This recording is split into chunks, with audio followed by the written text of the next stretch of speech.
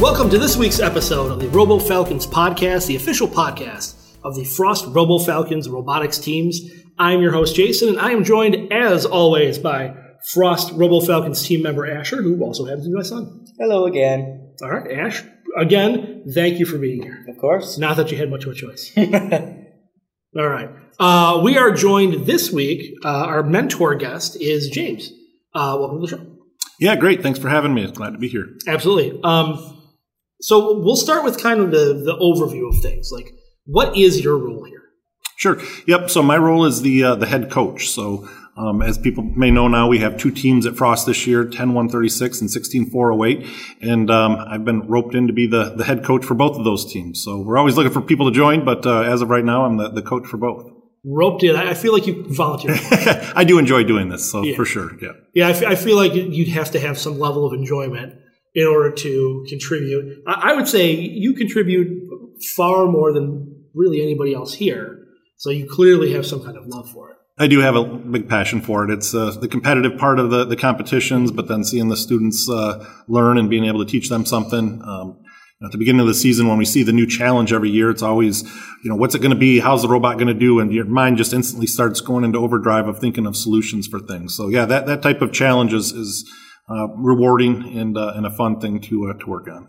I assume you didn't just stumble upon this.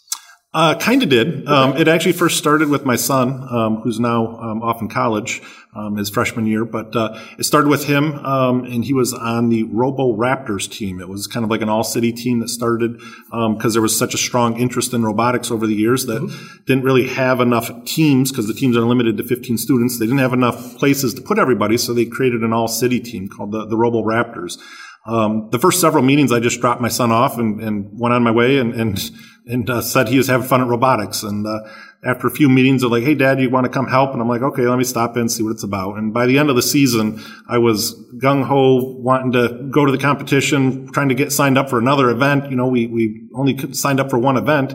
And after that first event, I'm like, we need to do more. We didn't make it to states. We did really well that year, but we didn't make it to states. I'm like, we put all this effort in building a robot. We need to go to another event.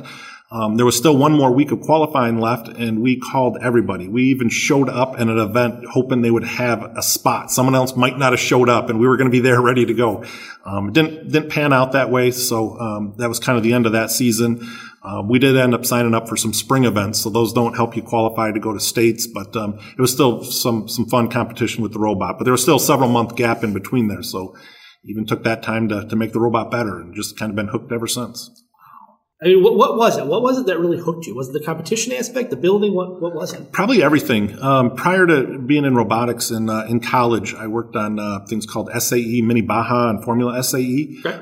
It's where students design, build, and then get to race vehicles against other colleges from around the world. Wow. So that really got me excited to be able to, like I say, compete in an engineering competition and compete with other people around the world. And this is just kind of a natural progression as my family grows and have kids that were doing it.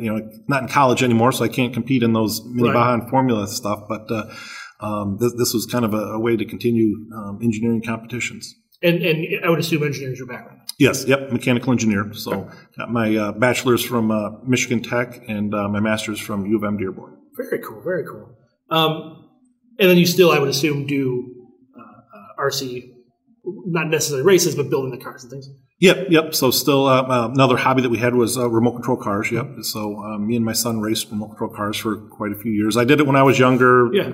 In college, didn't have the place to do it, so kind of lost a little bit of interest. Had a family, but then shortly after that, we got to go back to racing RC cars, and that was fun. So how many hours do you spend working on robotics, or just this whole field in general? So that can vary. Even, we've got our meetings that we're hosting here several times a week, but even at home, I'm working on things, trying to figure out ways to find parts to make the robot better, doing research, looking online at other people's, watching other teams compete, and other reveal videos, and robot in 3 days and robot in 30 hours. So I do spend a fair amount of time researching other teams and how they're competing to try and learn from them. To put an actual hour on it, I don't know if I have an estimate, but it's probably more than it should be. But when it's a fun hobby, it's okay. So what is your role on the robotics teams? I'm the head coach. So what does that mean? So I'm responsible to just make sure that the robots are built on time. We've got different squads that are keeping busy, making sure that we're signed up for an event, taking care of all the logistics of getting to the events, registration for the events, in charge of fundraising, making sure we have a team, sustainability, trying to rope in other mentors to help build it because you can't do it all yourself. So it's kind of an all-encompassing job of keeping the team going. So from that aspect, what typically, I mean, obviously that's a lot of stuff to balance. Like, how do you just in your head compartmentalize all that stuff and balance all that out? Yeah, it's a challenge, that's for sure. I think just probably now it's relying on some experience since I've been doing this for several years now. I think this is probably my 6th or 7th year of working on this. I think just the experience helps you rely on, okay, I know we got to do this. I know we've got to get some prototypes. We got to get the kids making mechanisms. We got to get the coding kids learning the software and how to use the software and make programs. So just knowing there's different phases that you got to get kicked off at different times and trying to get it all pulled together. But it's probably just relying on the experience over the years to know what time frame we should be at to have what done. If you've got a competition in a week and you've never drove the robot, chances are it's probably not going to perform to what you envisioned in your head. So having a robot done early and then improving it as time goes on is really important to trying to have a successful team and a successful robot. Speaking of envisioning, when I first got here and started showing up to meetings, we had nothing. You handed us a box of parts, and you said, "Here, build this linear slide, build this, chassis, whatever." Yep. And it didn't seem as if we had any kind of particular direction we were going. And then the next week, I showed up, and there was almost a fully formed robot sitting right there on the counter that you had brought in. Like, where does your inspiration come from for all that? Yeah, so that's why I think watching other teams online, a lot of people share their designs. We try and share our designs too as we're working on things. And, it's not just about being the competitive side. It's also about teaching others. So when you know, and if you don't know, teach. Or when you know, teach. If you don't know, learn. So that aspect of it, you just see what's out there, see what's working, and then try it. And with the parts that we have, we're able to build a lot of mechanisms and a lot of prototypes. So at the beginning of the season, I don't think a lot of us knew what direction we were going to go. This year's game element's a little small hexagon. And how do you pick that up and how you put it in the place to score on the backdrop is a challenge. Every year it's a new challenge. You have no idea how to pick up that piece or that game element. So just making a lot of prototypes and then putting them together. But there was a few core pieces that we knew that we'd have to have. The chassis of the robot, we know we're going to have 4 wheels. We weren't going to go anything completely exotic on a chassis. So let's get the kids building known mechanisms so that they get an idea of where parts are at, learning our way even around the shop. We have our new building here. And nobody knows where everything's at. Nobody knows, it's all new to us. So that's a little bit of an added challenge. But just having the kids learn how to build mechanisms, with directions and how things go together and how to assemble them so that when you do get to the prototype stage, you're like, I know what pieces we have and I got an idea of how to put this together and go look through our parts boxes and find ways to build things without, having to completely design everything up and just being able to take parts like an erector set and say, okay, I need some screws and I need some brackets and I need some bars to do this and bolt it together and test it. So ideally we'd draw it up in CAD first, but we're still working with middle school students. Some have some CAD interest, but not having the ability to completely design it in CAD first, just being able to build it with this, like say our erector set parts that we have. It's a lot of our parts are from a company called Go Builda that makes parts, not specifically for FTC, but they're certainly geared towards functioning very well at the FTC competitions. Yeah. So it seemed like, I don't want to say a modular design, but it was, set mechanisms kind of combined together to accomplish whatever particular goal we were going for. Yep. I knew that there would be certain mechanisms that would work better than others. When we're trying to score something up in the air, having some linear slides were going to be fast.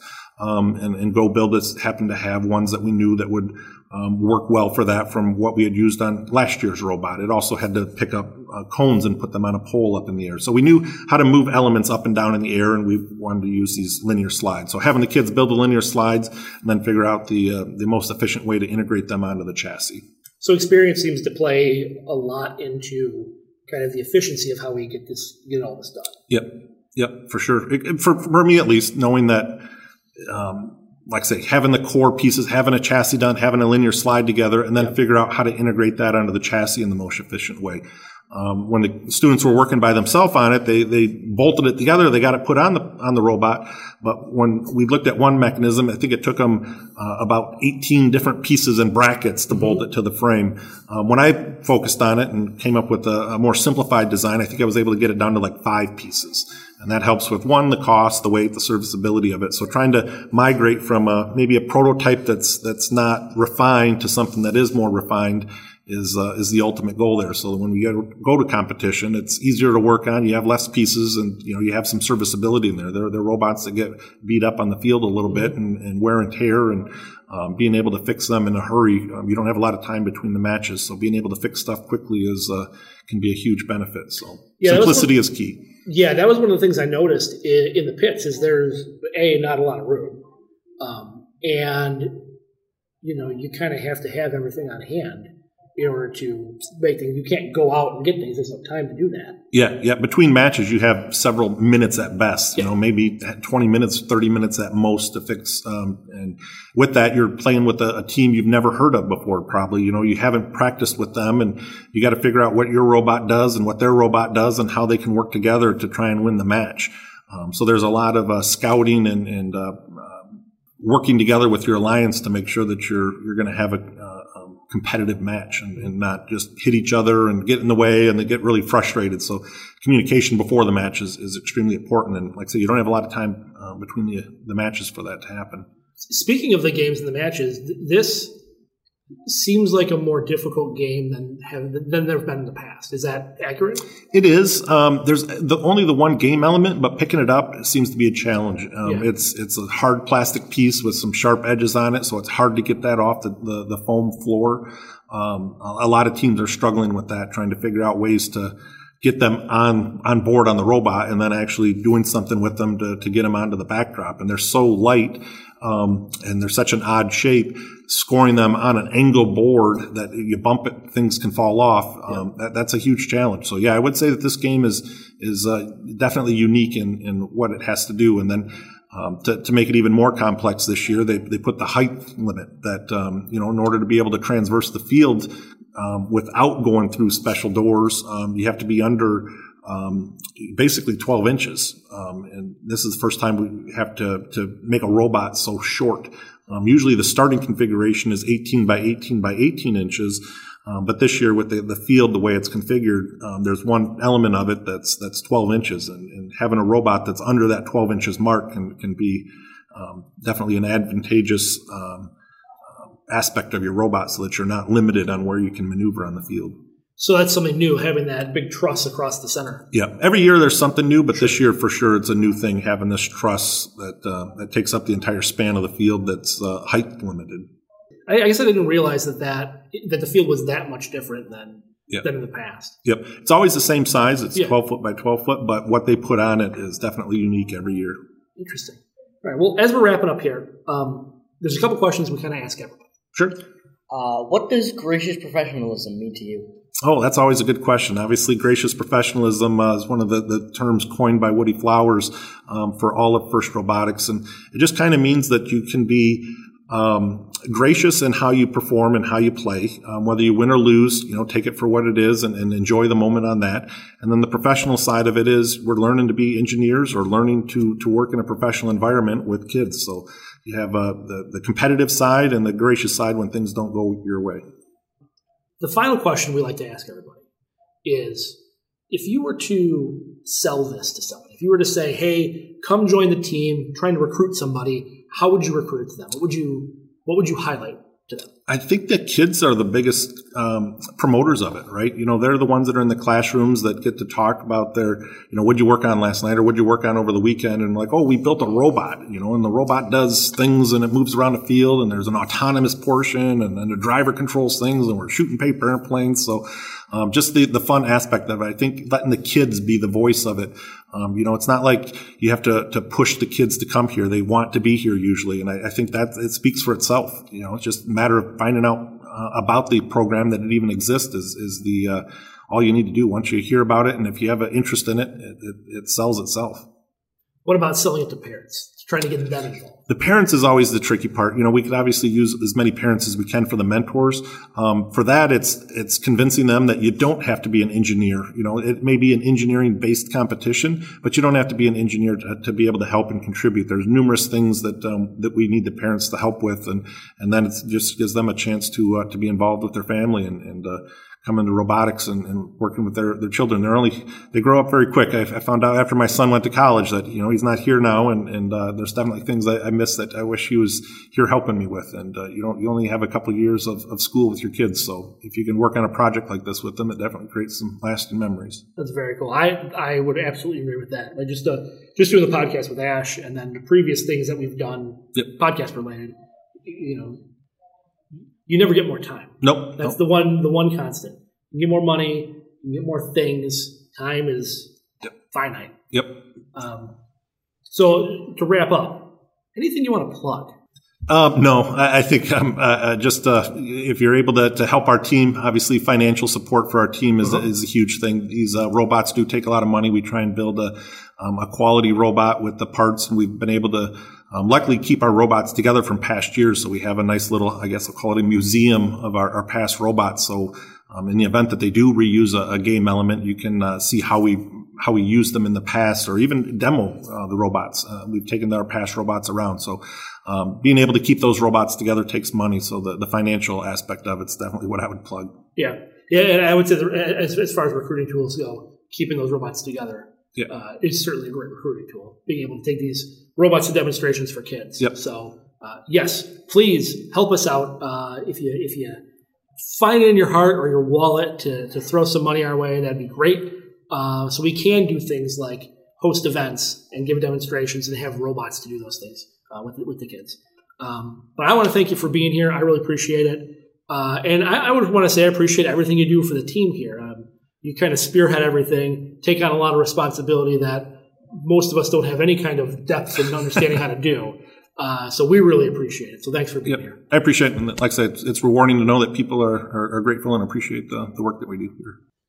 My next two guests are Aiden and Thomas, members of the two teams that we have here. Hi guys, how are you? Good. Hello. Good. All right. Hi. Thomas, say hi. Hello. Aiden, say hi. Hi. That way they know what your voices are. So, how did you become interested in robotics? So, a couple of years ago, when I was doing the open house at Frost, when I was coming in as a 7th grader, their robotics team was doing a demonstration there, and it amazed me at how much stuff middle schoolers had done. So I was interested and joined, as well as various other activities, which is driving my mom crazy. But you guys are a lot of stuff going on. Yeah, excellent.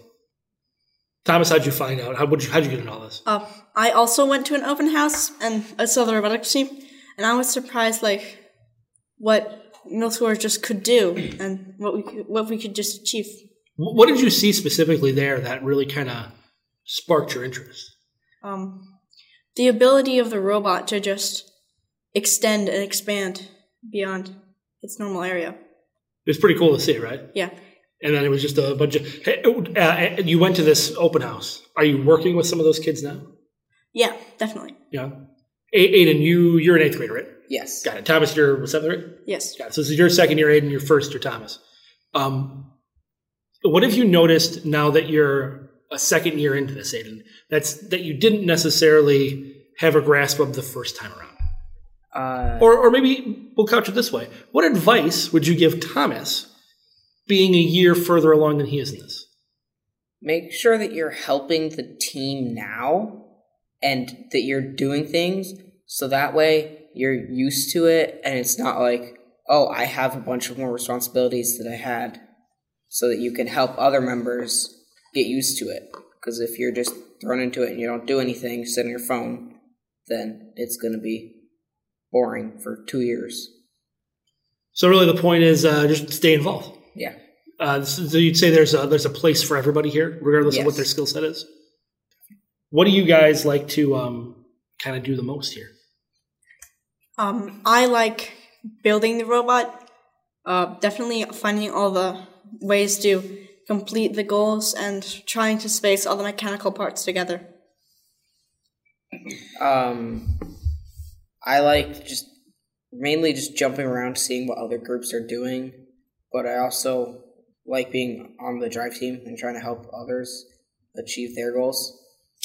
So what is your role on the team? I'm the head of the mechanical group, so I build the robot and help design the mechanisms and try to fit it all together. Excellent. And is that the only thing you do here? I also drive the robot. Mm-hmm. So there's a difference between driving and controlling, right? Yeah, so there are drivers and operators. Drivers are usually the ones who have some of the more basic functions, such as driving and simple turning things on and off, while operators can move some more of the mechanisms and do more intricate things that are hard to do when you're driving. Got it. And I work with the programming team, and I'm also a drive coach for the 1136. Okay. And then how has your experience last year helped you this year to better help out your teammates now? So last year I was one of the few students on the programming team, so I helped others be interested so that there would be more of us. What are the challenges that you have to overcome to build a successful robot? Like, I know that obviously it's not going to be perfect the first time. There's going to be a lot of different designs that you have to go through before eventually something works.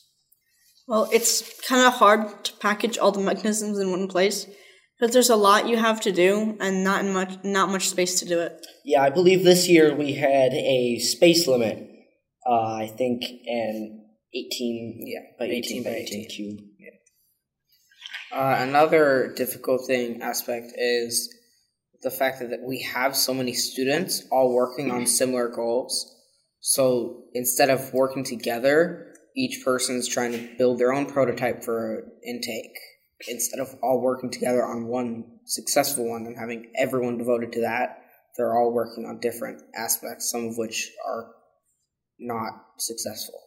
So you've had to kind of divide the labor up so that we can get all the work done. Because we mentioned there are, previously in the podcast, there's two teams. There's Frost White and Frost Black. Which team are you on? Frost RoboFalcons White. And you are on? Frost RoboFalcons Black. Got it. So two different teams. So you would think two teams working together would have a pretty similar robot, but that's not the case here, right? So there's the two robots kind of operate a little bit differently. Explain the differences the two of you like between the two robots. So on the white team, we have just one linear slide for our arm, mm-hmm. and it's got servos on it that rotate another section of the arm up, as opposed to 16 far away. They've got two linear actuators that only move up a certain amount, and they have to turn the robot around after receiving pixels, whereas 1136 doesn't have to. And the intakes are different, right? Yeah, so like the main holder for the pixels are similar, but the black teams, we extend our slot, we just drive into the pixels and take them in. Then when we place them on the backboard, we move them through the other side. While the white team, they take it in through one side, flip their arm around, and then drop it from the same way they took it in. Are there aspects of the other robots that you like better, or do you think, or are you just used to using your own robot now? I think I really like how the black team's robot, we're able to drop pixels one at a time, mm-hmm. which I don't think the white team can do. We can do that, it's just a little less reliable. What have you guys learned from being a part of the team? Well, a lot of how projects come together, because with robotics, you've got to do a lot of things in a short time, such as the programming, the imagery, and the mechanical. So I really learned that a robot takes a lot of different things to work. A system takes a lot of different things to work. So there's a lot of time management involved in putting everything together. Yeah. We have states coming up this weekend, and we still have so many different coding bugs and upgrades to the robot that we can do, and just driving practice in general. it's hard to get that all in. Yeah. What are you guys excited for States? Yeah, definitely. You've experienced it before, right? Yes. So you know what to expect. What can we expect when we get there? A lot of people. Yeah. Yeah. A wall dividing the two sections. Okay. Last year was a curtain. I don't know about this year.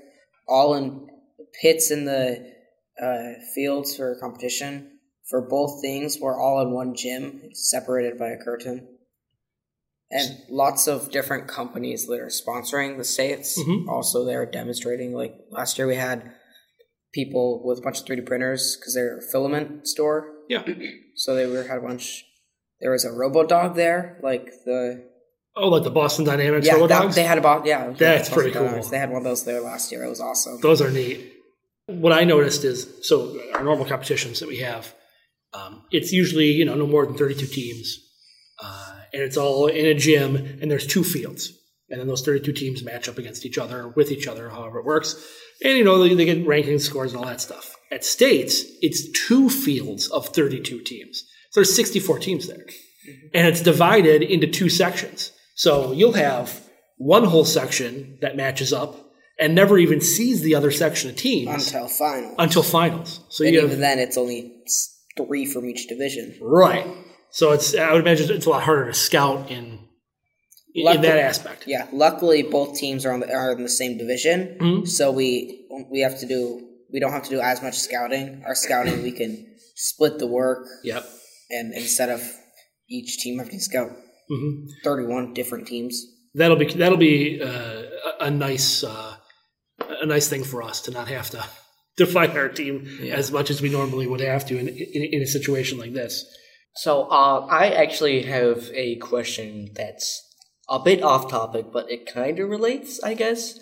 And so I know that pins are a hot commodity since, Thomas, you're wearing a hat that's covered in pins right now. Yeah. So will we be able to go to the other section to get all the pins? Yes. Oh. There's not like security or anything stopping. Good. So, I am also particularly interested in the pins myself. Yes, you've asked me to provide you with some kind of lab coat. Yes. Cover the whole lab coat in pins. Yeah. Like that one guy had last competition, I think. Yeah, those are all FRC teams. Oh. Yeah. They got both Warriors and Tyros. So. How many pins do you guys think you've collected?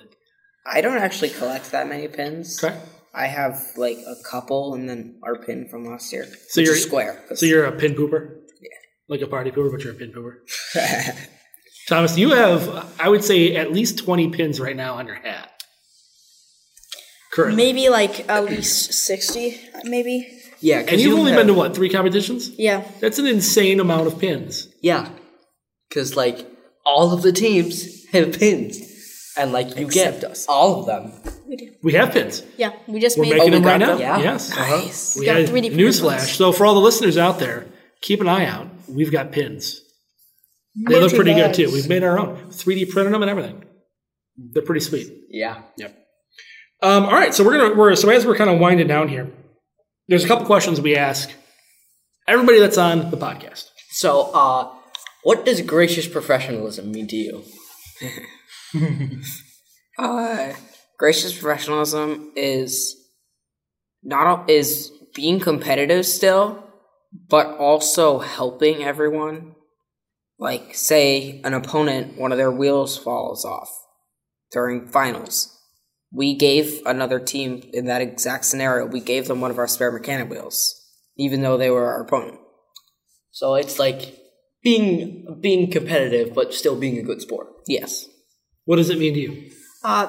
Really, being competitive, and trying to help both you and others grow, really improve your robot, improve what you're doing. The other question we ask everybody is, if you were to walk up to somebody and they ask you about robotics and all that stuff, how would you try and convince them to join the robotics team? There's a spot for everyone. You can really find a place there. There's lots of things you wouldn't expect, things you didn't think of would happen in robotics, but there's really a lot more than just the surface, seeing the robot, people driving it. There's a lot more. The process of creating the robot individually has so many parts, designing each part and combining it all together. So there's a place for everybody. Yeah. How would you sell it? Probably I would first ask them what they think robotics is, and then ask them if they're interested in that, and if not, maybe give more examples of other things that we do that they didn't mention, and try and hook them in like that. Okay, excellent. Well, guys, thanks for being here. We really appreciate it. Now, for all the listeners out there, if you want to learn more about First Robotics, and in particular, the two Frost RoboFalcons teams, you can go to livoniafirst.org, and there's a section there's actually several schools on that page. The Frost RoboFalcons page is on there. You can click on it, learn all about the two robots we have. We're going to put some more information up about states and things like that. And if you want to just learn about the robotics programs in general that are happening all over the world, you can go to firstinspires.org. You can watch the video of the game that we're playing and the rules and how it's set up. You can also stream the live events on Twitch, so you can see them as they're happening. States, as a matter of fact, is going to be on Twitch, so you can watch it all day long because it's going to be actually 2 days worth of events.